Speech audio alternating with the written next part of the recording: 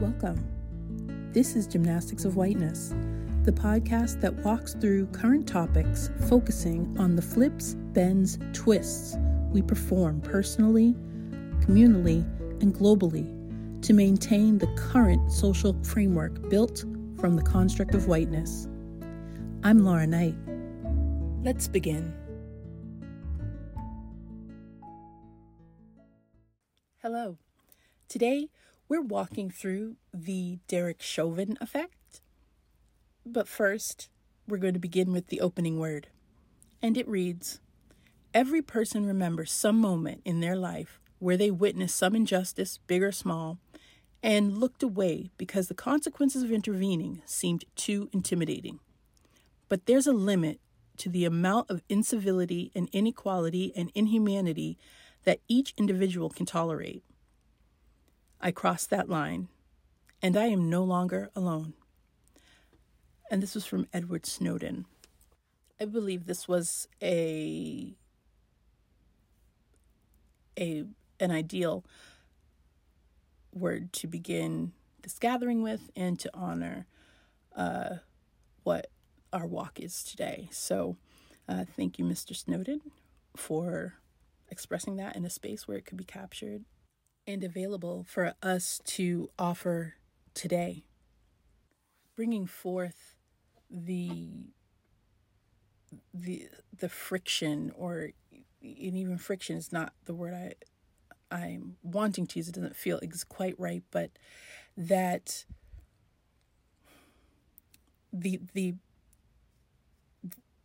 what internally is happening with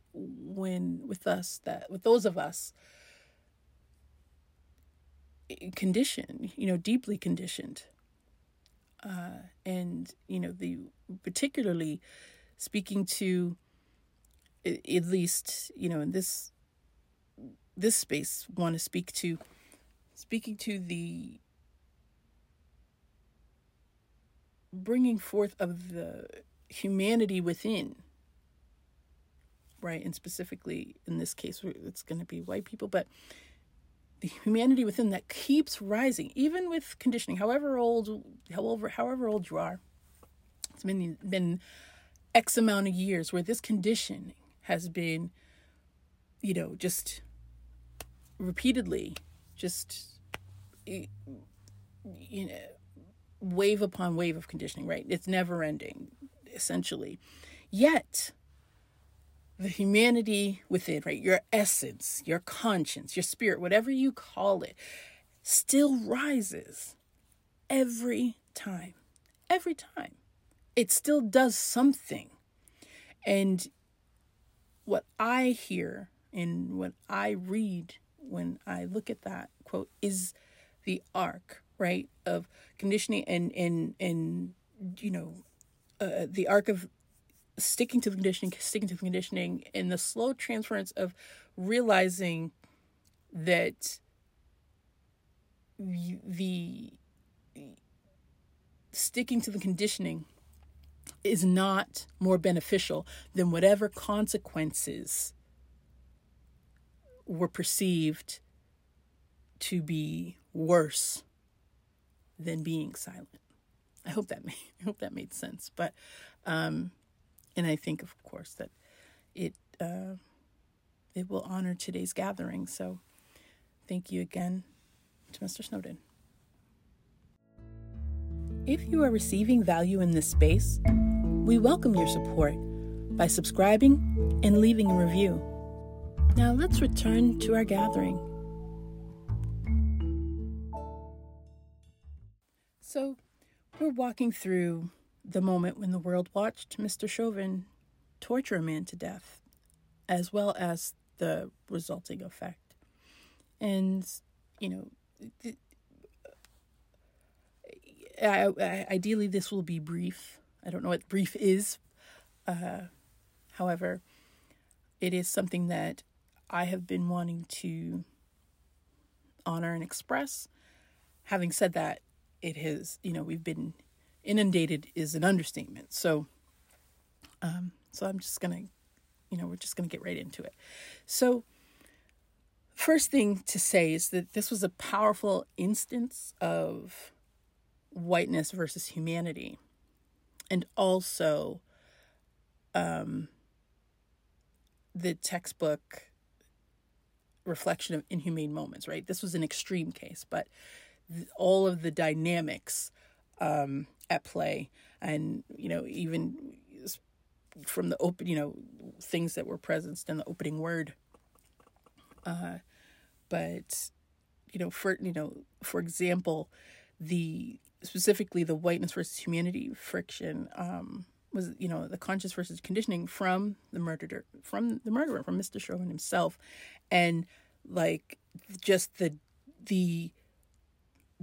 he's deeply conditioned from this perspective, just deeply conditioned to not hear, not feel that he was the only person who had contact, who was in contact. That was just very, powerful. In addition, the other officers who were new in that friction, right? The conditioning, okay, I'm new, I can't do that. Whatever they're, I'm not even going to try and put words into their mouth, but that dynamic of what they should be doing and what they were doing, what they felt they could do, all of that. And then the crowd, the citizens, same thing, of the desire, and, even the young woman to not look away, but stay there for Mr. Floyd, to ensure that nothing could be swiped under the rug, nothing could be misunderstood, nothing, to hold that, the internal, all that's going on internally, and to have that space, the strength to stay there and hold that for him, is, again, seeing his humanity, holding that humanity for him, even in the midst of whatever's going on with hers, right? The effect it's having on her. And the same with the other people in the crowd, holding back because it's a police officer, we're taught to do this and all of that. And the innate urge to help is very powerful. And again, it is, at least what would like to bring forth, is the depth of conditioning, the myriad of ways, the depth of the conditioning in some people, and then the ways it was either honored or not honored, discarded, right? People were words are still things, so people were speaking out. Some people were just standing quietly. There was a myriad of things happening, and so I think it was just to move through it in that way. As I said, it is a reflection of the inhumane moment. You take that and you move it to an office. You move it to a work site. You move it to a school. You move it wherever. The same dynamics, intensity varying. But yeah, so that was, one thing wanted to be brought forth. And then the other piece was, again, now this comes more to the anti-racist space or aspect, but the inescapable accountability, right? That Mr. Chauvin looks like white people connect with that. That is someone that I see myself in, my family, whatever. And the inescapable accountability of whiteness, racism, all of that. And, in one of the bonuses, I speak to the word accountability. Oftentimes it the white, not white as in white people, whiteness, the whiteness conflation would be guilt, shame, that type of thing. This was not, accountability is an umbrella, but within accountability is responsibility, right? There's a, dare I say, responsibility in addition to accountability.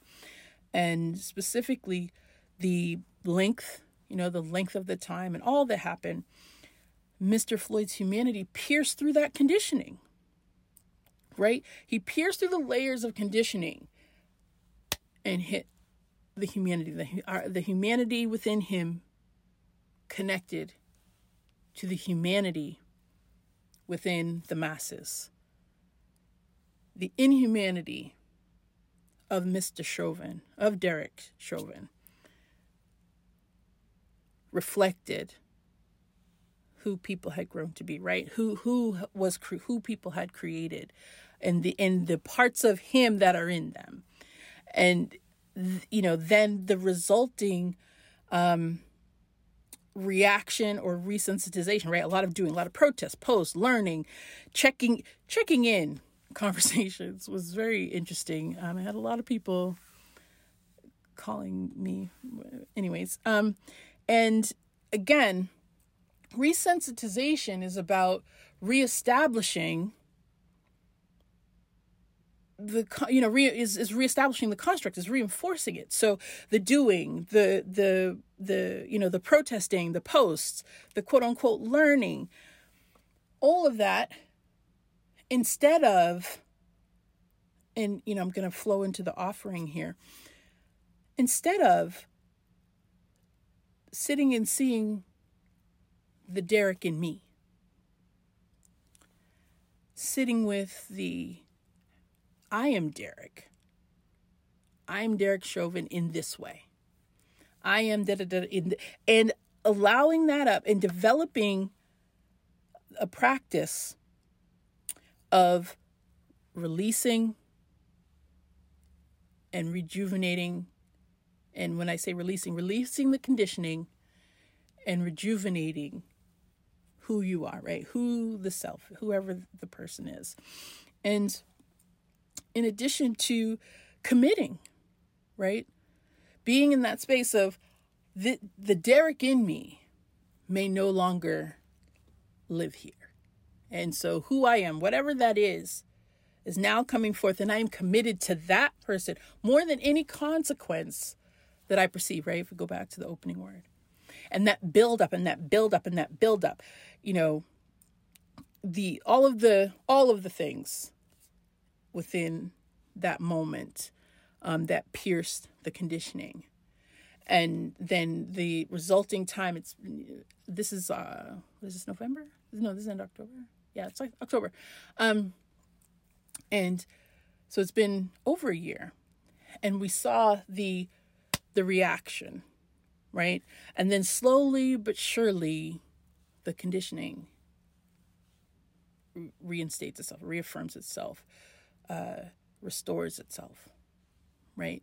Because in the moment, when the conditioning crumbled, when the validity of it, when the justification of it, when all of that came, was in question, not, one by one, but collectively as a community, white people were,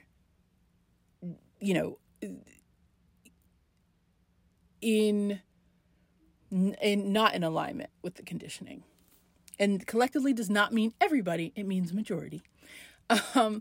And in that moment, instead of going in internally, we continued with the external expression and in the action, the surface action, which is performance in this space. That performance, which didn't root anything, right? So if the commitment had been rooted in personal unfoldment or development or whatever you want to call it, the offer is that the results would be different. A lot of things would be different. A lot of things would potentially be different. And that's, whether good or bad, that's not going It's not going to be, not for me to judge or express, but I feel expressing that with confidence. And the connection as well would be sustained, right? Commitment is connection. And what is evident at this point is that there was not commitment. Rather, it was, it was expression. It was more, I don't want to be associated with this, right? I don't want to be associated with this. So I'm going to do all the quote unquote good things that I should do. That's, that's not commitment. That's, again, seeking to separate, when understanding what part of that not even nature, but that behavior, understanding, whatever, is also something that I express out in the world, and let me remove that and address that. I'll leave it there. So I just want to thank you again for offering. Thank you for offering. Thank you for gathering. Excuse me. And then, we are going to move to our moment of unfoldment, which will be Target. Because, again, this is the second week. So I haven't received my feedback from you guys, which I'm waiting for excitedly. Or even shares. It's not even feedback. It's shares. And by the way, puns will get you faster responses. They just will. I'm just going to be honest. I love puns. I don't want to say I'm obsessed with puns, but I'm feeling like I should. But yes, so if you have a funny pun, even if it's not funny, I don't know. Anyways, I'm off topic, but yes, please share your moments. And that actually brings me to something that I do want to tender. And that is that the opening word, these moments of unfoldment, they are just that. They're moments. These the people that are expressing them are not perfect, because perfect doesn't exist, right? And the purpose behind these being offered up is for the shift, the shift of into being, and the aha, the connection. That's the purpose behind this. So definitely, this is not holding up a specific person. This is in any way, shape, or form, or entity, or anything. This is tendering the humanity that is ever present for us to connect to. This goes beyond race. This goes to any dominant group, and to all of us beyond that, right? There are moments of humanity throughout our day that we can connect to and to use for whatever we may need, right?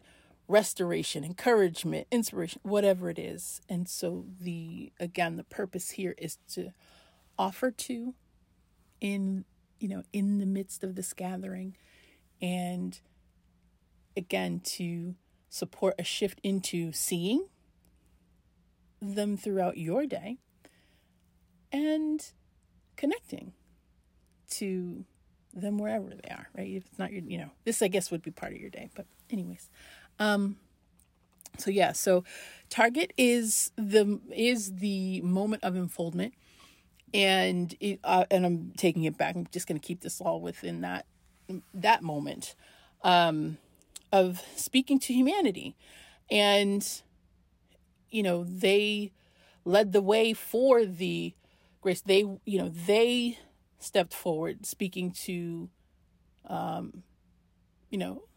humanity, that humans mattered more than property, that their bottom line was just that, a bottom line. It wasn't at the top. Humanity, their customers, all of that was at the top. And, there was no guarantee of how that would be received. There was no anything. They did it. anyway. And so with that, I will thank you for gathering with me today. And also to remind to please, the information is coming up, but on how to connect, please send your shares and your moments of unfoldment. And yes, take care and enjoy your day. Thank you for being here.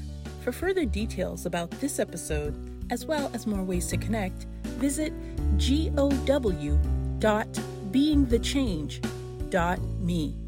That's gow.beingthechange.me. Theme music by Kevin MacLeod of Incompetech. Gymnastics of Whiteness is created by Season of Lotus, a holistic social equity consultancy. I'm Laura Knight. Until we gather again, be well.